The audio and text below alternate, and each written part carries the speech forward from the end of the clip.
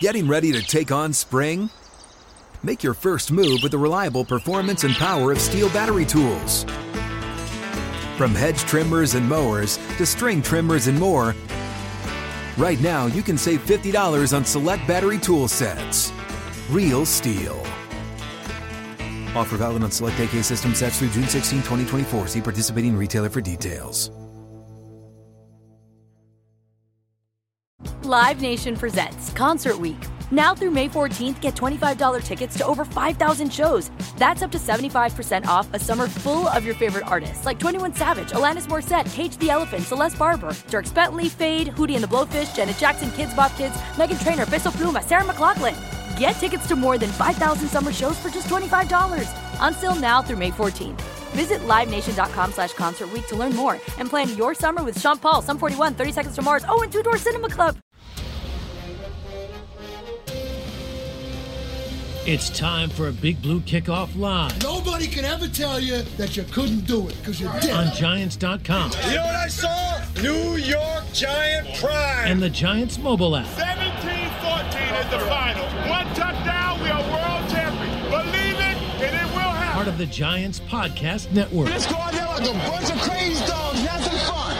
Welcome to Wednesday's edition of Big Blue Kickoff Live here on Giants.com as well as the mobile app. He is Paul Dottino. I'm Lance Meadow with you for the next 60 minutes as we are breaking down all that is happening with respect to the New York Giants in multiple ways. You can interact with us here on the program. Give us a ring, 201-939-4513, or you can head to Twitter, #GiantsChat.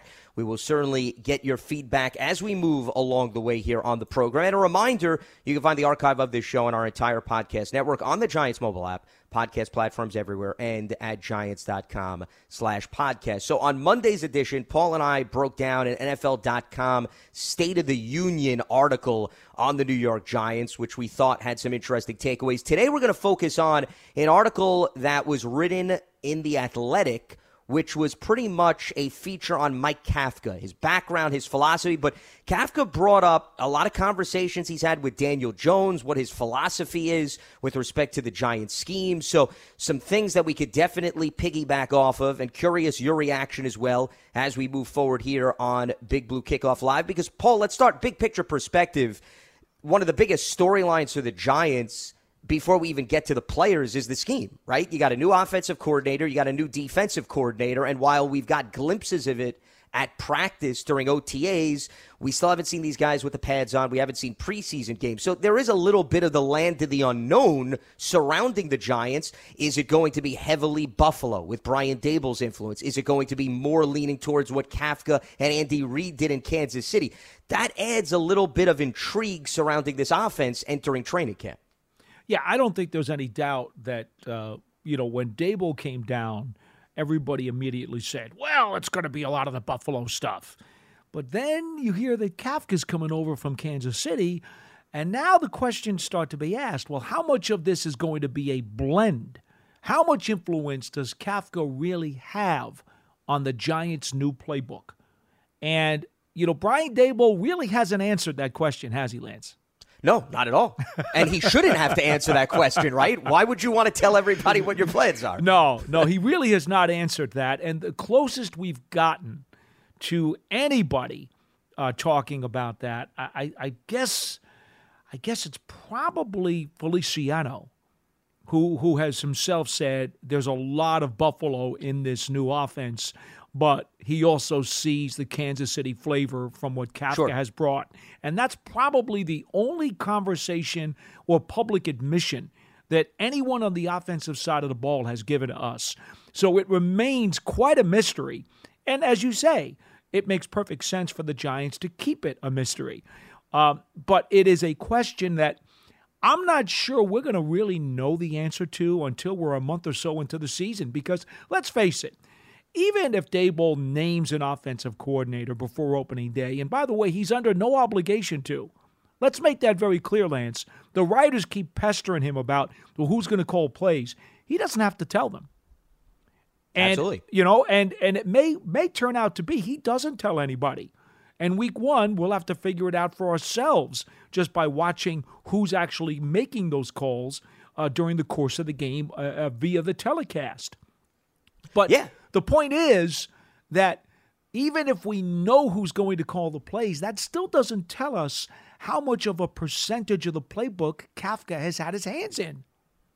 Well, and that's why I think any team right now, especially if you're Tennessee, which is the first opponent for the Giants, they're probably going to look at, and I'm sure they've already started because teams get ahead of themselves in the offseason, a little bit of Buffalo's offense at Kansas City and expecting that there's going to be some mixing and matching because we also don't know, here's the other side of things, Paul, we don't know how much the preseason is really going to showcase in terms of influence. They're going to want to get these players prepared, but I think it's more of chemistry than really giving an idea of what the identity of your offense is going to be. Most teams do not dig that deep when it comes to the preseason. Lance, you and I are totally on the same page. I'm looking at the preseason because I want to see guys who are going to make the 53. I'd like to see some guys start to gel and play together, especially that offensive line. I'm on the record as saying they need to play a lot of snaps, but I'm not going to read anything into the playbook by virtue of what the Giants do during the preseason. I firmly expect that Kafka and Dable are going to use all dummy plays because they just want to see chemistry and they want to see guys who are going to follow directions and execute. I don't think they're going to use the preseason as sampling of plays to find out what works and what they can use. I truly believe that they are very, very much relying on the element of surprise in week one to see what they can do shock and awe-wise to other teams' defenses. Speaking of change and how this scheme may appear to the naked eye, that brings me to two interesting statements that Kafka made in this article about him in The Athletic. First quote is the following, and this is with respect to what his philosophy is from an offensive standpoint with Daniel Jones and company. Quote, Jones loves having so much flexibility at the line of scrimmage, with the protections, with checking stuff at the line of scrimmage, just with the ability to get on the same page with the receivers. Receivers have some flexibility with routes. You know he's going to be able to work in different voids and spaces. Then he goes on to say, quote, I'm not big on putting guys in a box, so I like giving them some freedom, giving them some baseline guidelines to work within, and then letting those guys work it out because at the end of the day, you know, I'm staying on the sideline. I'm in the press box or whatever it is, and those guys are the guys on the field.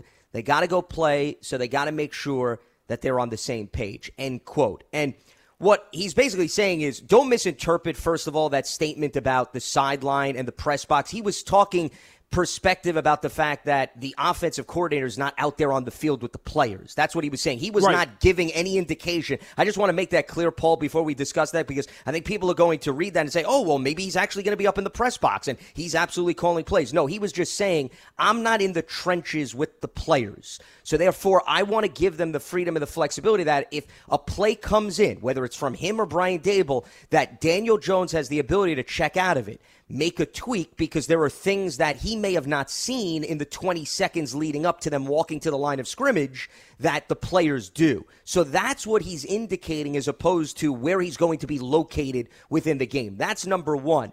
But the big takeaway here is he clearly has had a lot of conversations with Daniel Jones, and he doesn't want it to be, this is the play, these are the routes you're going to run, and these are going to be the only options. It seems as if he wants to give the receivers as well as Daniel Jones an opportunity to adjust depending on what the defensive scheme presents. Well, I can add a little bit of light onto this scenario. It's usually very commonplace for quarterbacks to meet with the head coach or the offensive coordinator right away within the first 48 hours following a game as they prepare for the next game. And what will often happen, and I know this happens around the league, I can't specifically tell you what Dable and Kafka will do with Jones, but this often happens around the league. The game plan will go to the quarterback, the starting quarterback. He's the first one who gets to look at it once the coaches come up with it. They give the quarterback the game plan, and they have on that game plan that's presented to him a list with preferences on it. And they will basically tell him, look, this is what we think we need to run against this team. These are our preferred plays. Now, you look at it, you go through it, give me in order 1 to 10 your preference from amongst the preferential plays that we have already detailed, so that we have an idea of what you really want to run and what you really like to run, and you have an idea of what we think we need to run against this particular opponent. Now, in some instances, and again, this varies depending upon the coach and on the quarterback, when that paper comes back from the quarterback to the coaching staff, that quarterback's rankings will then be significantly inputted into the play selections during the course of the week as they practice and as they play the game on Sunday. In other cases, the coach and the head coach will throw out maybe half of those plays and say, you know what, I know you really like those plays, but we think the ranking is got to be a different way against this team, and they will go more with their influence on the play calling, and they will not disregard the quarterback's rankings, but they will kind of push the quarterback's rankings to the side a little bit, and they won't have as much influence in the game planning. Just to make fans aware of how this works. So I don't know what Daboll, Kafka, and Jones will do, but I assume they will have a similar procedure and conversation. And how much will they give Jones input? I don't know the answer to that yet. Well, obviously at some point I may be able to find that out. But right now, there's really nothing that I could say to add to it other than to give you guys an idea of how this procedure potentially could work. That's why these conversations are important, because Kafka indicated in the story, Lance, that he and Jones meet every day and talk about little things, idiosyncrasies, little details, things about plays he likes, things about plays he doesn't like. That's why this is important, because the coordinator and the head coach and the quarterback all have to have a tremendous amount of communication nonstop. And then it's up to the hierarchy to decide, again, how much power, how much influence they will give the quarterback. I add one other item to this. Kevin Gilbride, when he was coaching as the OC for Tom Coughlin with the Giants, he and Eli had a phenomenal relationship. Coughlin stayed out of Gilbride's hair when it came to calling plays. They would talk about what they wanted to do early in the week. Gilbride and Coughlin would go over it. Gilbride and, they would go over it. Then Eli would get it. Eli would go over it with Gilbride. And then on game day, it was all up to Gilbride and to Eli. Now, why do I say both of them? Because Eli had the kind of freedom that Kafka is talking about giving Jones on game day. That's what he's talking about in this article. He's talking about audibles and giving Jones a lot of freedom. That's what Eli had from Gilbride on game day. But the other part to that equation is that Gilbride was extremely demanding of all the other skill position players, because he said, listen, if I'm going to give the quarterback the kind of freedom that he wants, then all of you guys have to be on the same page with him. You need to know all the options that he's going to be able to go through, because when he makes those decisions at the line, you all have to know all of the possible tentacles of the play. And there were receivers, and I'm not naming names, but you and I both know who some of them are, who had trouble with that, because they couldn't get the whole playbook down. They couldn't understand all of it. They couldn't interpret some of that stuff on the field. And that's why sometimes there were miscommunications with Eli and his receivers. Because when you trust your quarterback to that degree, to have that much freedom, those receivers have to be on the same page with him. And so those are the two things that I take from what you selected out of that article. Hey guys, this is Matt Jones, Drew Franklin from the Fade This podcast. We got a great episode coming up, picks in all the sports, football, basketball, we do them all. But here's a preview of this week's episode. Do you think it's more embarrassing to dye your hair or to have hair plugs? I don't think either are embarrassing if you're not trying to conceal it and act like you didn't. Okay, so you think if you just come out and go, I got hair plugs, Yeah, like check out these hair. I mean, don't just walk around, hey, tapping, hey, stranger, I don't want you thinking this is natural, But I mean, do you have to do that with everyone you meet? Try to act like they, you know what I mean? Yeah, but I mean, like John Cena got it. When John Cena came back to wrestling, he had a bald spot, and now he doesn't. Mm-hmm. You think he should be required in all interviews to say, "Look, by the way, I covered up my bald spot"? Yeah, I guess it's weird. I mean, you don't wear a sign or put a sign in your yard, but all right. So what about toupees? Those are the most obvious. But let's say you're like Bill Self and you can get it to where it looks good. His is magical. I don't even know if his is a toupee. It is. I think he went into the future and had a procedure we haven't even discovered yet. And this episode was brought to you in partnership with DraftKings. To hear more, listen and subscribe to Fade This on iHeartRadio or wherever you listen to podcasts. Well, and there's other things that I want to get into. That was just, to me, a good starting point. That's also a reason why there is no generic answer when you talk about any offense and you say, I think a quarterback should always have the flexibility to call audibles at the line of scrimmage. It's not so simple. It depends on how much experience I think the quarterback has in the league. Now, you could argue Daniel Jones has a few seasons under his belt, so I think he understands the nuances of the game a little bit better than if this was he and Pat Shurmur in 2019. So he's come a long way, I think, from that standpoint, but it's still a new scheme, and he's getting used to that. And then, to your point, it also depends on the experience and the level of intellect with the personnel around the quarterback, the offensive linemen, the wide receivers, the running backs. If the quarterback is so savvy, like an Eli Manning, where he can make changes, he can read the defense, this and that, but if the other guys can't fall in line, there's no point of giving the quarterback that freedom. You got because you're going to hurt your offense in the long run. So those are the different areas that have to be explored. That's why when anybody talks about a young quarterback or a veteran quarterback and they say, it just doesn't appear as if the offensive coordinator, the scheme, is giving this guy a lot of freedom.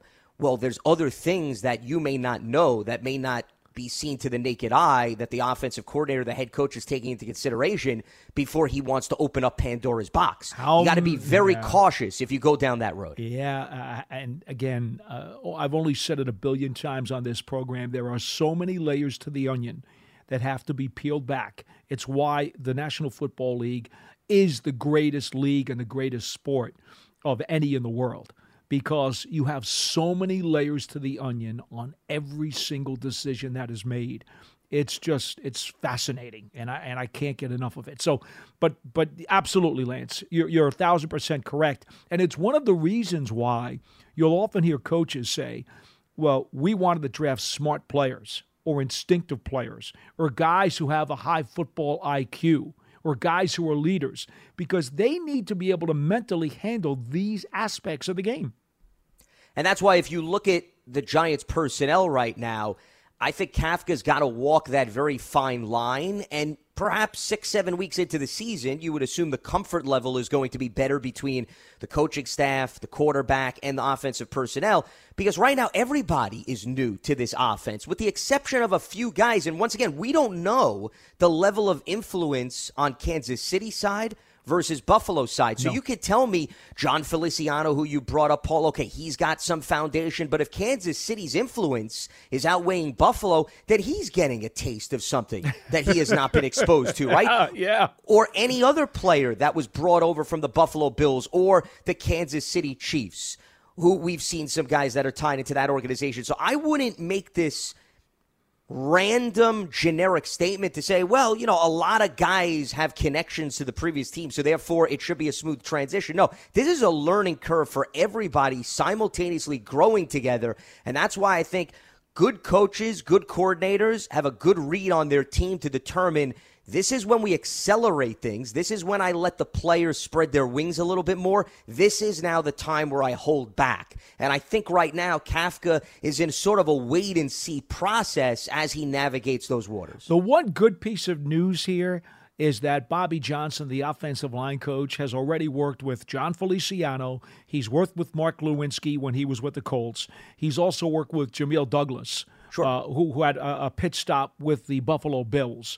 So at least from an offensive line perspective, if not, the full playbook, at least the trenches stuff, the basic stuff, the core technique stuff, the O-line coach has some pals, if you will, on that O-line who have been with him before, who can somewhat assist. That will make the O-line situation perhaps a bit easier. Other than that, though, there's nobody else on this offense that knows these guys. Well, but also, Paul, connected to what you're saying, and once again, I'm just throwing out a hypothetical situation.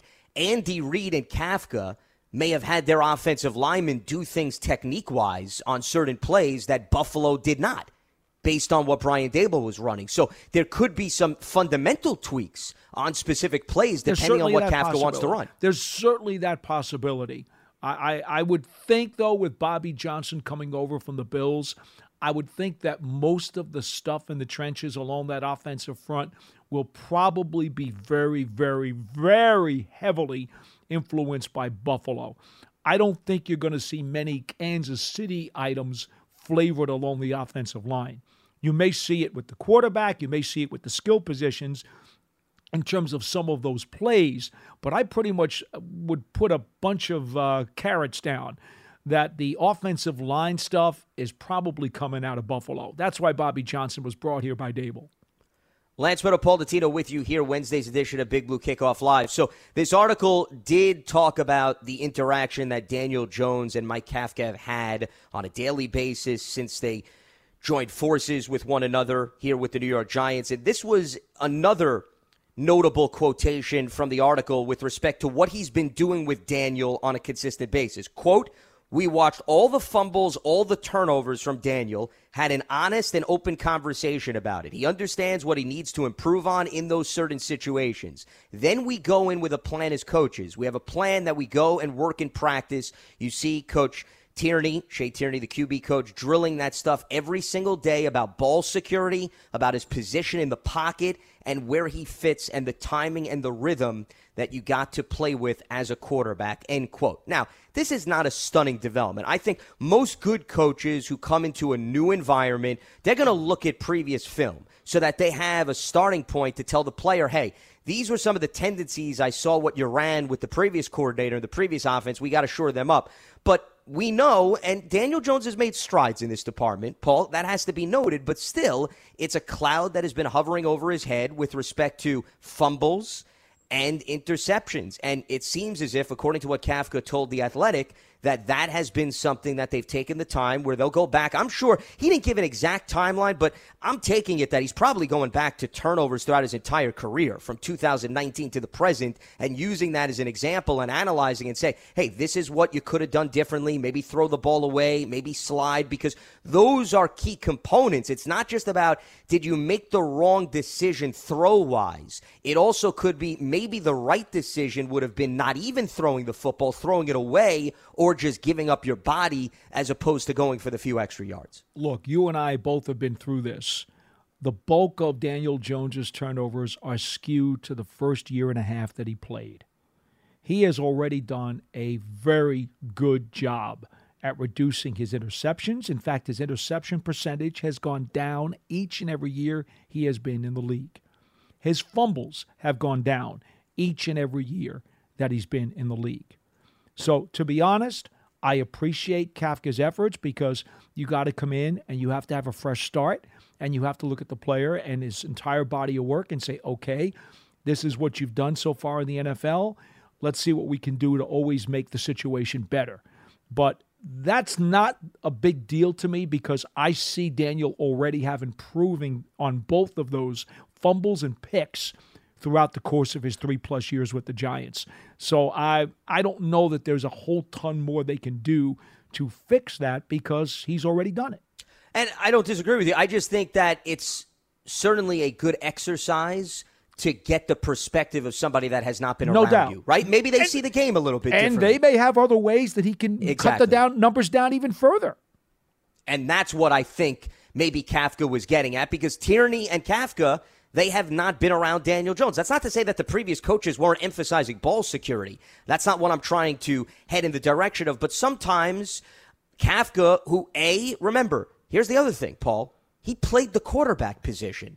And I think when you get a coach, we talked about this, if your offensive line coach actually played the position, sometimes the relation between the coach and the player is just a little bit different. Maybe it enters, the ear, and then you digest it a little bit more because you respect the fact that, hey, the guy was battle-tested. He actually went through this. He understands that. There was actually, I don't know where it's from, so I don't want to give the source wrongly, but there was a conversation. I saw some clips. Eli Manning sat down with Cam Newton. I don't know if you saw what I'm talking about, Paul. They had a heart-to-heart conversation, and one of the things he brought up was the fact that, because Eli's obviously in the building now that he works for the team and has a role, that he's not pressuring Daniel Jones. They were also former teammates. They know each other, but he mentioned in passing, he's gone to Daniel and said, hey, Daniel, if you need somebody to talk to, if you want to just vent, I'm here for you because I played the position. And a lot of other guys that maybe you talk to on a daily basis, they don't know what it's like to walk up to the line of scrimmage, be in the pocket.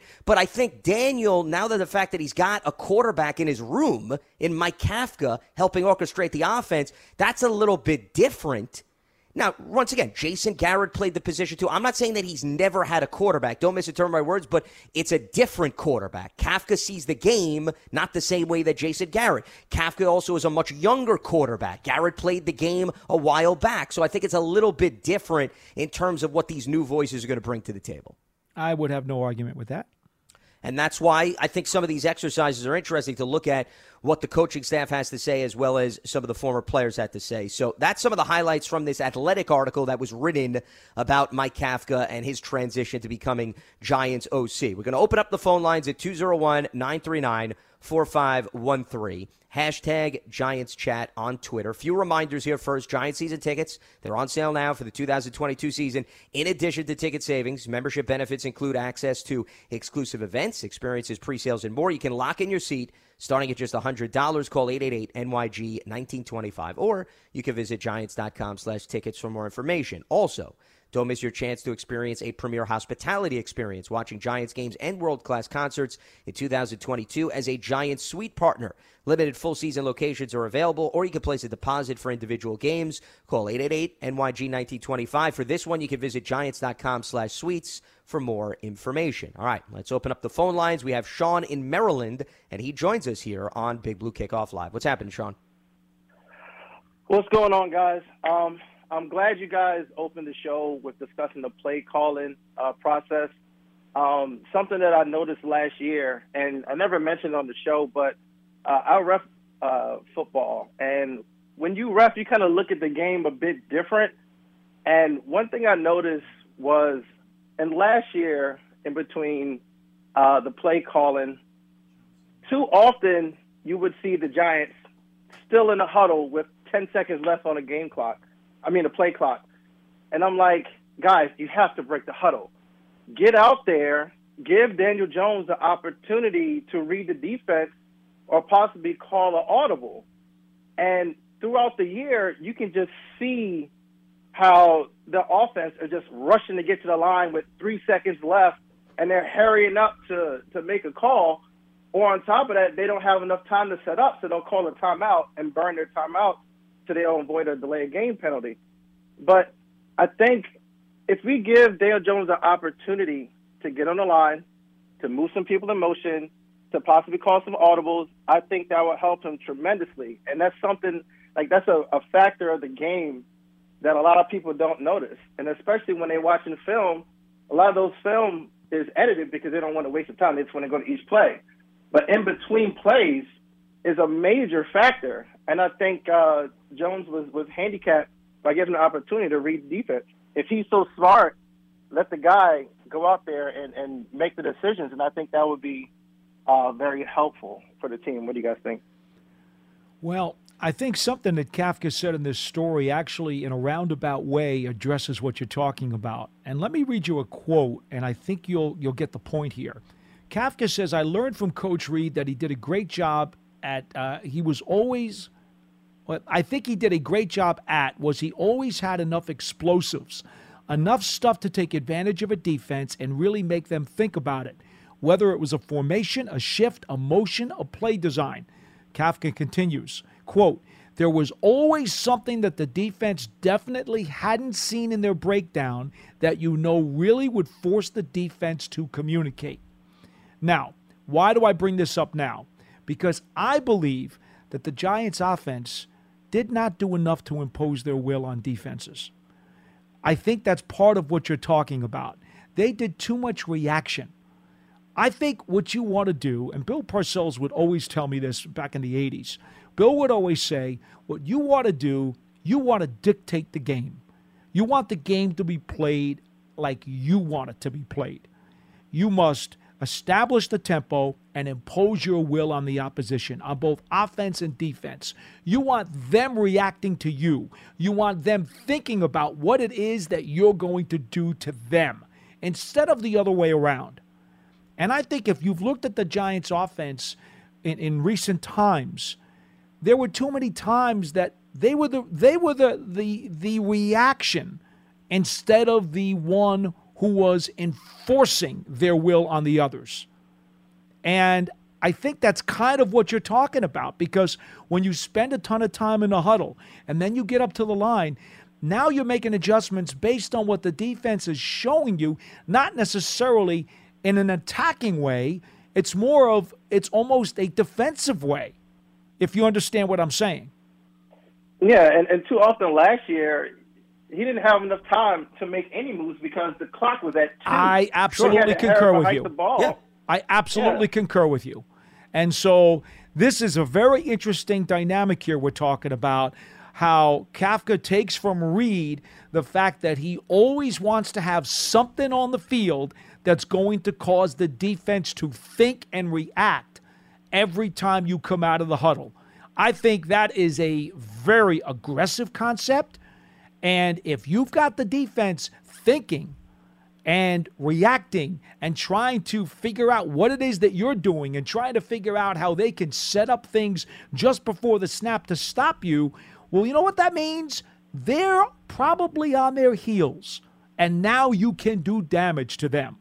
So I think this quote, in a roundabout way, kind of comes back to some of what you're talking about and can make the Giants a much more potent attack. And a few other things that come to mind with respect to what you're talking about, Sean. There was actually, I think it was a play, I want to say against the Tampa Bay Buccaneers. Maybe it was actually, coincidentally, Kansas City. But the Giants are trying to convert a third down. And I think Daniel Jones, I want to say it was to Sterling Shepard, Paul, maybe you recall. And he was short of the chains. And if you go back and you look at that play, Daniel doesn't get the ball off until maybe like 1 second on the play clock. And that, to me, contributed to why the execution was not exactly where it needed to be. And there were a few other examples. I think part of that's contributed based on sometimes you're substituting personnel. If you go back and you look, personnel's late getting in or there's indecisiveness. Part of that is just the quickness of, hey, you got tackled, run back to the line of scrimmage, start up the process. The convolutedness of the play and whether or not Daniel is giving it to the team. I think there's a lot of factors. I don't think there's necessarily one thing in particular that came back to bite them, but I'll give you another example, and this is unrelated to the Giants, and maybe this is something that other offensive linemen should look into.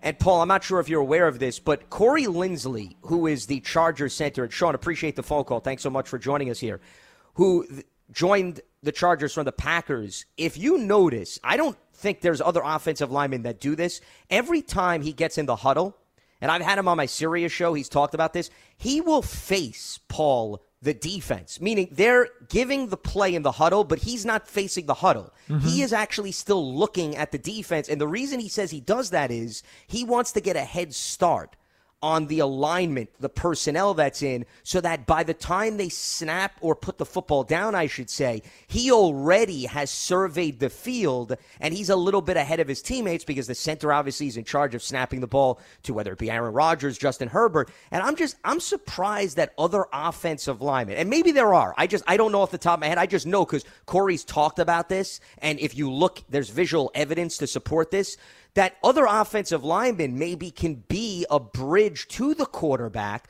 while the quarterback is so involved in getting the play in that if they keep their eyes on what the defense is doing, by the time they walk to the line of scrimmage, maybe there's something that the center or another offensive lineman could give the quarterback because he's already taken an extra 5 to 6 seconds where the quarterback wasn't looking at the field. Like Justin Herbert needs any help. Well, of course. And Aaron Rodgers, you could say the same thing. Corey played with Aaron for all those years. It's just, once again, sometimes little things like that, my point is, can go a long way. Lance, I am all for finding whatever idiosyncrasy ways you can to give yourself an advantage. Any detail that you can come up with that will give you one up on your opponent is a worthy detail. I add one other thing, and this is not an excuse, but it is something that I was well aware of during the course of last season. The whole headset problem. It is true. I knew this before it even came out when Coach Judge had talked about it. There were a number of games last year where the Giants had significant communication problems with their headsets. And that obviously, on more than one occasion, did impede their ability to get plays in properly, to get them in quickly, and to make the offense function with a better tempo. Now, I'm not going to sit here and say that's the primary reason, but I know that was a contributor in some way, shape, and form. And God knows, I hope they don't have that issue this year. Well, and that's more of a reason why you have to find other ways, I think, to communicate. And there's a lot of other factors that go into why some of the plays got off late, because you can never anticipate when technological issues are going to arise. If you remember, that was a situation that forced them to go into the walkie-talkie situation, one of the games, where they had issues and they made sure that the NFL was aware of that. That happened with Coach McAdoo actually a couple of years earlier. Exactly. Yeah. So there are glitches that come up. And my reaction to that would be, and this would be for every team, I think that you should always, just like, hey, if you ask NASA, right, or some of these other technological savvy companies and industries, they always have ways to circumvent technological issues. So it's no different than in the NFL. You've got to have the Armageddon game plan, Paul, where if, God forbid, the headsets go, what's another way that we could get the play in, whether it's a number system with hand, things like that. So this way it's a smooth transition. You always need to plan accordingly for that. So this way you don't have to go through a game where it's the third quarter and nobody knows what the hell's going on because they're all looking at each other since they have no way to communicate. It always comes down to this. Parcells always used to tell us this. My job as the head coach is to put my players in the best position possible to give them a chance to win. And whatever detail you have to come up with that's going to help your guys, you better come up with it. 201-939-4513. That is the telephone number. Let's head back to the lines. Brandon is in New Jersey, and he joins us. What's happening, Brandon? Hey, Lynn. Hey, Paul. How's it going? Hi. Good, right. Usually when I call in, I like to speak X's and O's, but, of course, we're in off-season. Not a lot of that to be speaking about at the moment. So I have two super off-season questions, a little more fun. So it's mostly about, in college, it's a big business these days. These guys are a lot of times media trained by the time they get to the NFL. Obviously, they all do a similar media training because you get a lot of the same answers league-wide across every platform, really, the same kind of answers. And one of them drives me crazy, though. And it's when they're always asked about one of their teammates, it's always that this guy's got a dog mentality, right? Problem is, I have dogs. I don't know if dogs are have the greatest mentality for a football player. They're kind of dumb. They're squirrel-minded. I give you an example. My neighbor's my mailman. Comes out in his normal outfit. Dog's cool.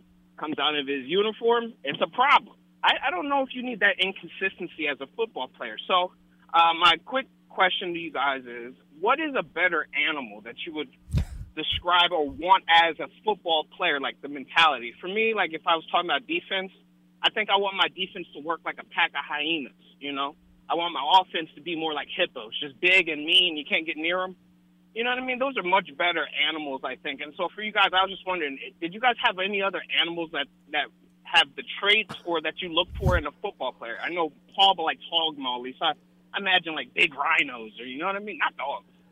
So that was one of them, Well, certainly outside the box. Well, why don't you give us the other one? We'll have some time to think and digest where we want to go with that. My other one is, again, another media question, and it's more about a story I heard about LT, which made me think about this. But they always say, it's always asked, what kind of guy is this guy? Oh, he's the first one in, last one out. I mean, if everybody is first one in, last one out, that either means you all show up together or you never leave. You all can't be first one in, last one out. However, one of the things nobody ever speaks about is LT. I want to know being the last one in, first one out, but definitely last one in. Sometimes that says more about the players than like a negative. Like, for instance, the story I heard about LT was Bill Parcells was super. He was before Tom Coughlin. It was super important about being time, like time management and being on time, the meetings and all of that was super important to Bill Parcells, except for when it came to LT. If he showed up late, we just didn't start the meeting. Right? So I was wondering, on this team, do you think there's a player that has enough maybe credibility, if you will, or just leadership qualities that, like, if they showed up late to a meeting, it's not, well, let's dock him or fine him or whatever. It's, no, we just don't start the meeting until this guy gets here. And if you had to put money on it, who would be that player for you guys? Like the one that could show up late to a meeting, and we're just not going to start the meeting until they get here. You know what I mean?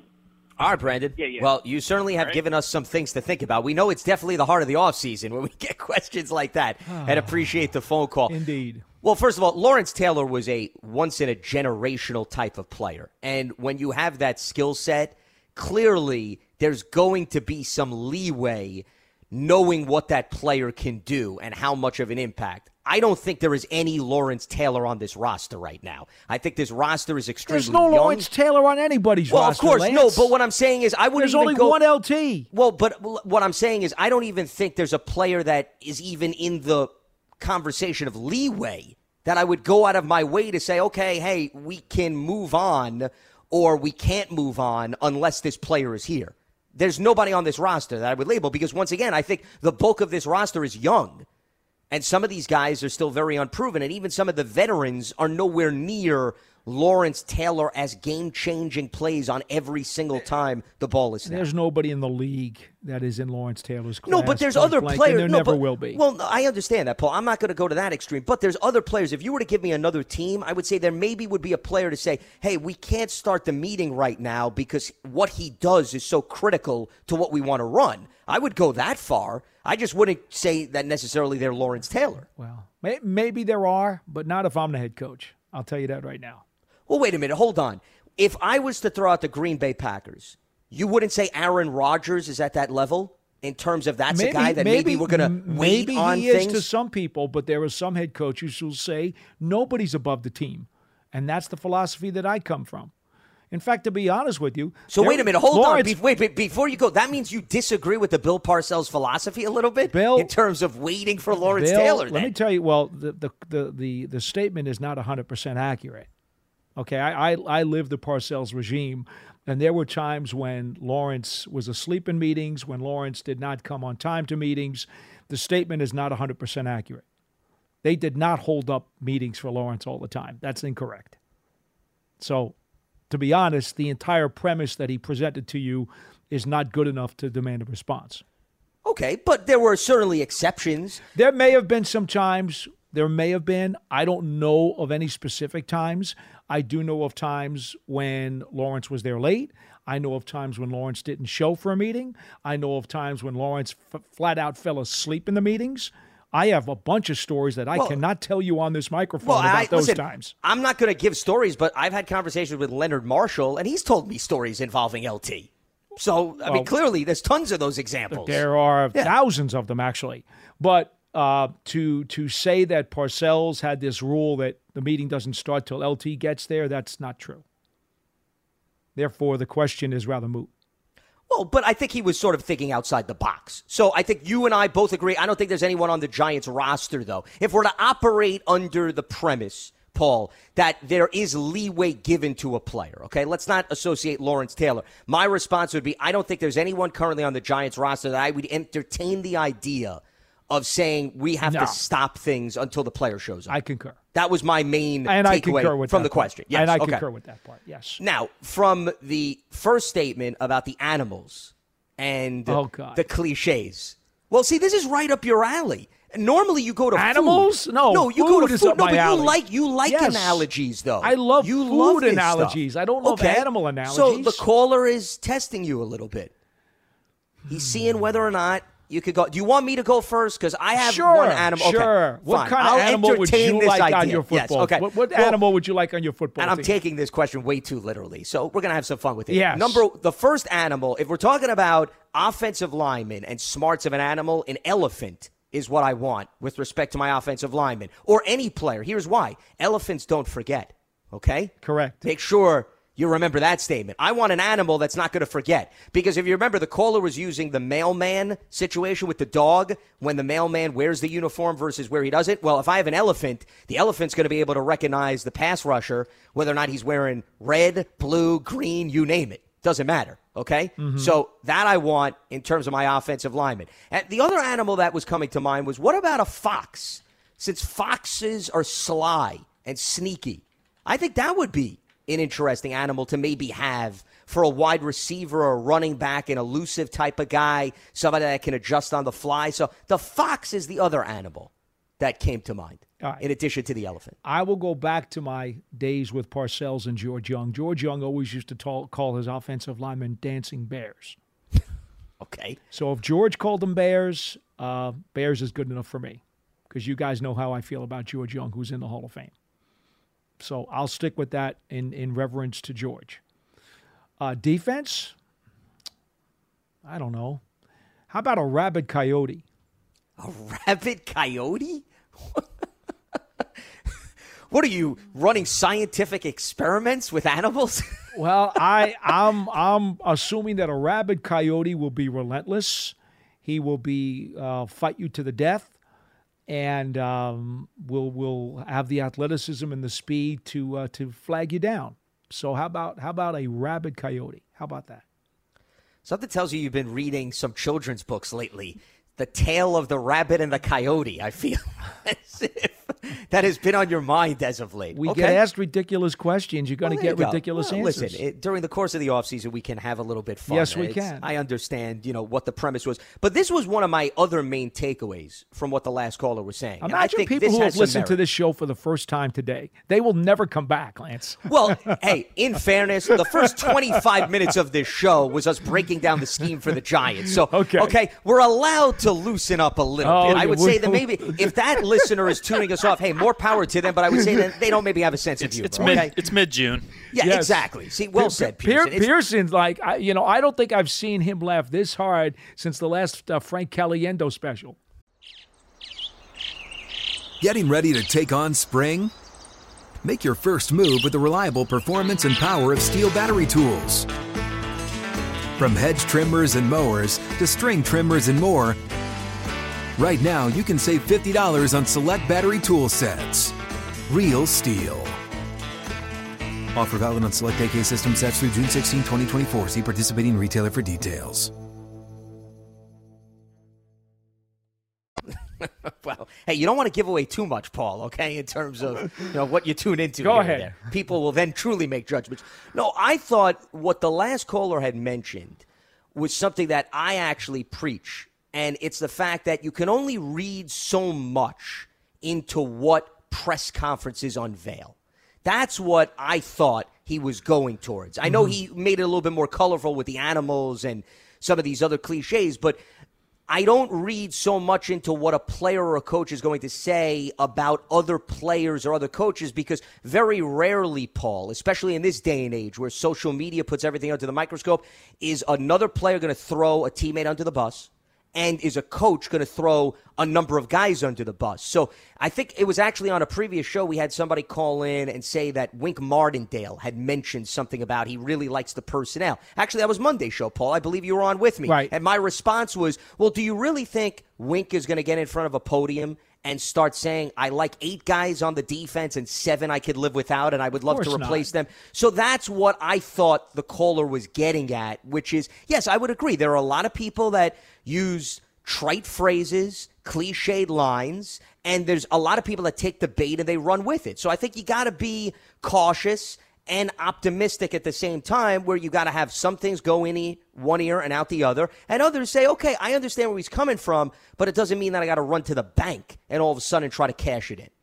No, and that's fine. And, ultimately, I guess the one thing that we all have to do when it comes to public quotes from coaches, players, front office people, we all have to be able to sift through them and say, okay, we understand that there are stock quotes. There are things that any responsible guy will say and will not say. And then somehow, some way, we have to be able to differentiate, all right, this has some substance to it. And maybe the coach or the player or the front office guy really means this particular part of what he's saying, because he does have strong belief. I mean, look, a coach or a player or a front office guy can praise a guy on his roster, and he can really mean it. Sure. It doesn't always have to be lip service. That's fair. No. So we have to somehow try to identify those times when he really is supporting a player who he thinks deserves that kind of praise. But I guess what I'm saying is that when you look at a question and your takeaway is, wow, this coach is coming off as very positive about every single personnel and looking at it through that lens. That's a good attitude to have, don't get me wrong. And at least for the sake of the Giants, if we're applying it to the Giants, I'm speaking more in generic terms, all of these coaches are getting used to these players. The relationship is still being built. So why would you come in with a negative connotation about anybody, right? Yeah, so I don't think any of that is just smoke being blown out. But what I'm saying is that in fairness, you also have to understand, even if they have their doubts about somebody, they're not going to throw that player out there so that the media can all of a sudden, like a hyena, okay, which was another animal brought up on this program, can now feast at the expense of the player, because good coaches also know how to protect players. And if you remember, Joe Judge, okay, he would come out and he told the media this. So it wasn't anything to interpret. He said, and this was with respect to Evan Ingram, there were a lot of questions about him and players that were dealing with injuries or maybe getting crucified or criticized in the media. He would say, guys, listen, I'm not throwing anybody under the bus. I'm not going to criticize them. That's who I am as a coach. I'm going to go all out. I'm going to protect my guys. And I respect that attitude because, once again, I think in those situations, you're just throwing gasoline onto the fire. And you're giving individuals who have certain narratives exactly what they want. So there's no win-win situation from that standpoint. It doesn't pay off in the end, Paul. No, of course not. I mean, look, especially today, anything that you say that could be interpreted as negative against one of the guys on your roster, and quite frankly, even if it's interpreted as lukewarm, like you said, they will all run like hyenas. They're going to click the Twitter, they're going to go to that player, and they're going to do everything they can to turn that into a firecracker. That's just the way it is.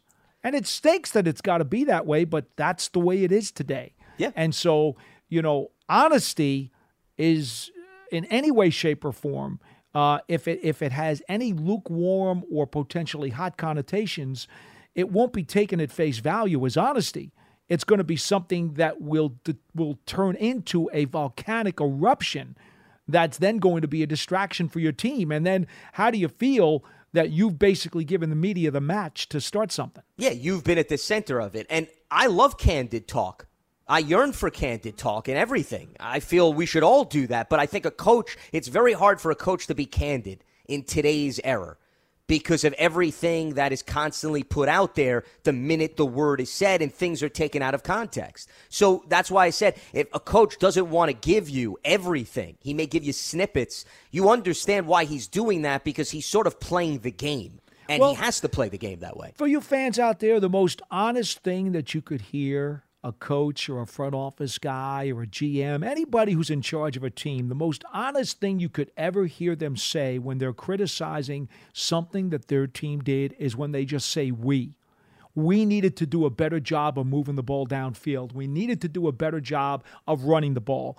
We needed to find a better way to grind it out inside the 20-yard line. That's what I personally, if I were advising anybody who was in charge of a team, how they would be honest and be able to reflect and evaluate accurately and yet not cause a volcanic eruption that's going to wind up distracting everybody, I would just continue to use the word we. We needed to do better on that. Everything. The play call, the execution of the call, the situation, we just needed to find a better way. And just accept it as a team failure. That's the easiest way to do it without starting a commotion. Well, and the reason why, once again, we're going down this road is because of the conversation that we had earlier. But how many times, Paul, have you heard, on a related note here, and I chuckle after we have a game and then we have the pressers, and then the conversation following the pressers normally revolves around, I wish the coach would have said this. I wish the player would have said this, or I wanted the player to say that. And first of all, you can't jump into their heads and expect them to follow the script you want. That's number one. But number two, based on what we're saying, I think in their minds, they also understand they've got to be careful where they go, because more often than not, it'll be misinterpreted. And then you're not having dialogue about the game anymore. You're having dialogue about, is the locker room on the same page? Mm-hmm. Do these two players have a good relationship? Is there bad blood between the coach and the player? Meaning you're taking a story that should have been about maybe a third down during the course of a game or a touchdown that went wrong, whatever it may be. And now the topic is not even about the game anymore, now it's the players right? who are going to have a mutiny against the coach. Exactly. I know. Look, there is no place, folks, just so you understand, there is no place that things are taken out of context more than on Twitter. And part of that is also because of the limitation on characters. You don't even have the ability to write the full context, even if you wanted to, given the limitations. That's the other problem with just the format of social media, Paul. Mm-hmm. No doubt. No doubt. So, there's a lot of different layers to this, and I know this is, a little bit outside of the X's and O's box, but hey, the Giants, because of some of their struggles in recent seasons, it has become a lot about pressers as opposed to what's on the field. And I don't think a lot of people take the time to actually have conversations on what actually goes into the minds of these players and the coaches and the fine line that they have to walk. Lance Meadow, Paul DeTito with you here on Big Blue Kickoff Live. This is Wednesday's edition, as we have been discussing a variety of topics, but the framework, in case you're just joining us on today's show, was an Athletic article which was really a feature on Mike Kafka, his background, the influence of Andy Reid, the level of interaction that he's having with Daniel Jones. And you actually read one of the quotes earlier in the show about the influence, Paul, and I think there's a good way to come full circle on the subject, that Andy Reid has had on Mike Kafka. And the reason I want to bring this up is whenever a coach leaves the security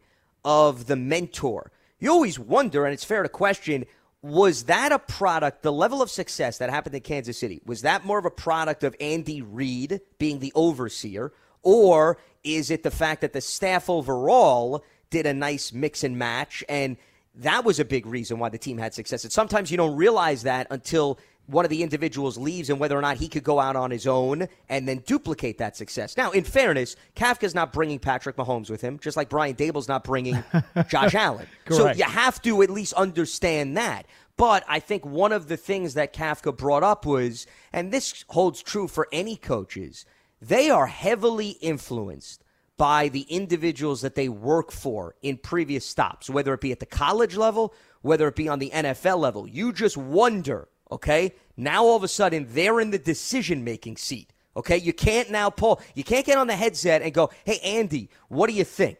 You now have to make the decision. I think that says an awful lot about a coach, and that's why when we have conversations about, well, it's a first-time offensive coordinator, and you'd like a guy with a little bit more experience. Well, hold on a minute. How's the guy supposed to gain experience if you never throw him into the deep end, right? You got to take the swimmies off. So here's now Kafka's first opportunity. He can't now rely on or be a consultant or a QB coach. He's got to now get thrown into the deep end. And how he responds without having the mentor around him, I think, is going to also say a lot about who Mike Kafka is as a coach and a coordinator. You know, Lance, I know a lot of people disagree with me, and I think you're one of them who believes that because Dable was brought down here with a propensity for offensive play, that he should call the plays. I actually think, not only do I think the other way, I think it's actually going to go the other way with the Giants, because Kafka has been calling all of the plays during the spring practice sessions, and Dable has simply been sitting back and watching and evaluating and going over things from afar, but he's allowed Kafka to do all of it. And when Kafka was asked about this, Kafka said, well, yeah, you know, whatever he wants to do is fine with me. I've been calling them now. Of course, every offensive coordinator would like to call their own plays. And he was asked that specific question. But whatever they decide for the season, you know, will be. And he's okay with it. Well, I think what you just said is exactly why I think Kafka's going to start out calling the plays. Because Dable is giving Kafka the freedom now during this offseason. in his first months away from Andy Reid the opportunity to spread his wings, flex his muscles, and let's see what you can do swimming in the big boys pool right now. And I think that's why Daboll's doing it, because he doesn't want to go into the season holding Kafka's hand. He's letting him call the plays now because I think he's going to give Kafka the first shot to call the plays when the season starts. And I applaud him. I think that's the way it's going to go. And you know, if it goes the other way, fine. Then simply put, then Daboll had a second change of thought.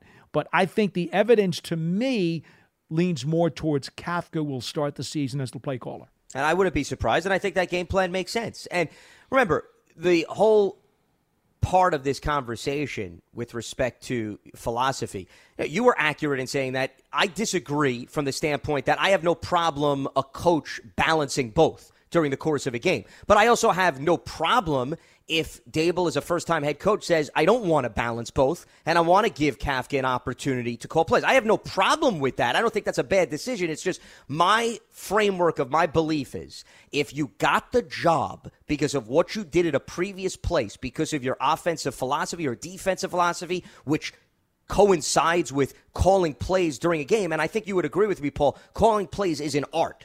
Mm-hmm. There's a skill to that. Sure it is. There's a tempo to that. You can't just hand anybody a list of plays and say, go out and call plays. There's an ability to read the defense, have a good read on what your players can run effectively. So Daboll's been there. He's done that. That's a big reason why Buffalo had success. Why would I then want to take that power away from him? If the coach chooses to go in a different direction, hey, that's his prerogative. But I'm coming in with saying the attractiveness is, Brian, you got to this point to be a strong coaching candidate because of what you did as a play caller and running the scheme. I would like to maybe see you do that elsewhere. That's where at least I stand with respect to my philosophy. And that's fine. We're on opposite ends of that spectrum, but there's no right or wrong answer.